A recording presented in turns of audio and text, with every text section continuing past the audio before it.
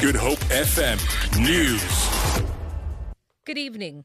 A vegetation fire in Toits Kloof outside Paarl in the Western Cape is burning out of control and spreading rapidly, being fanned by a strong southeasterly.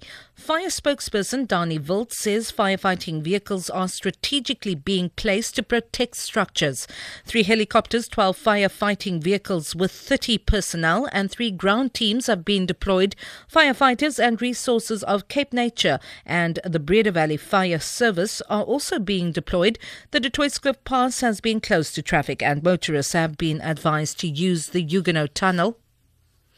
The Clarkson report has found that suspended National Police Commissioner Ria Piecha must be removed from office. Earlier today, Parliament's Police Committee declassified the report from highly confidential to make it a public document. The Clarkson inquiry was set up by President Jacob Zuma following the killing of 34 miners by police at Marikana in 2012. The inquiry was aimed at determining Piecha's fitness to hold office, Zalene Merrington reports.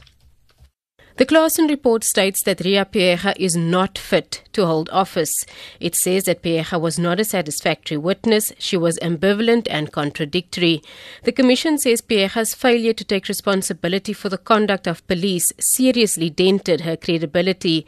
The report goes on to say the kind of evidence delivered by Piecha is not expected of such a senior member of the South African Police Service.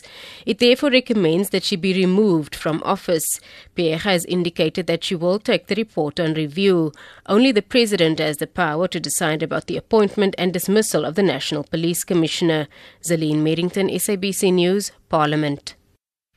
Public Protector Busi Mkhwebane is closer to taking legal action against the DA for painting her as a spy during her stay in China and then refusing to retract their claims after she rejected them.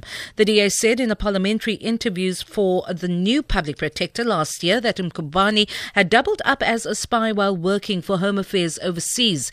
EFF leader Julius Malema recently also labelled Mkhwebane a spy, saying the EFF had made a mistake in backing her for the position. Mkhwebane, in a media briefing on her first 100 days in office, says she's given the DA enough time.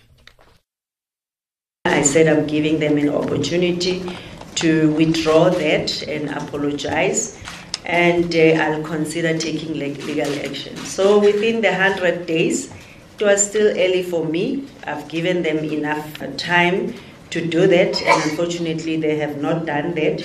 So indeed, now I'm seriously considering I'll be taking legal action on that matter because it impacts on the integrity of the institution.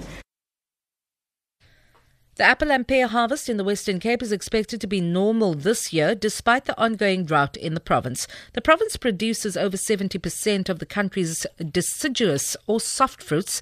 In the Wolseley and Ceres area, pear producers are busy harvesting and packing for the export and local markets. According to producer Nick Dicey from Wolseley, the drought caused the early fruit in the orchards to be smaller than usual, but the current yield is up to standard. Dicey says South African producers are very adaptable and the drought has taught them lessons in their approach to irrigation. For Good Hope FM News, I'm Vanya Klutcher-Collison.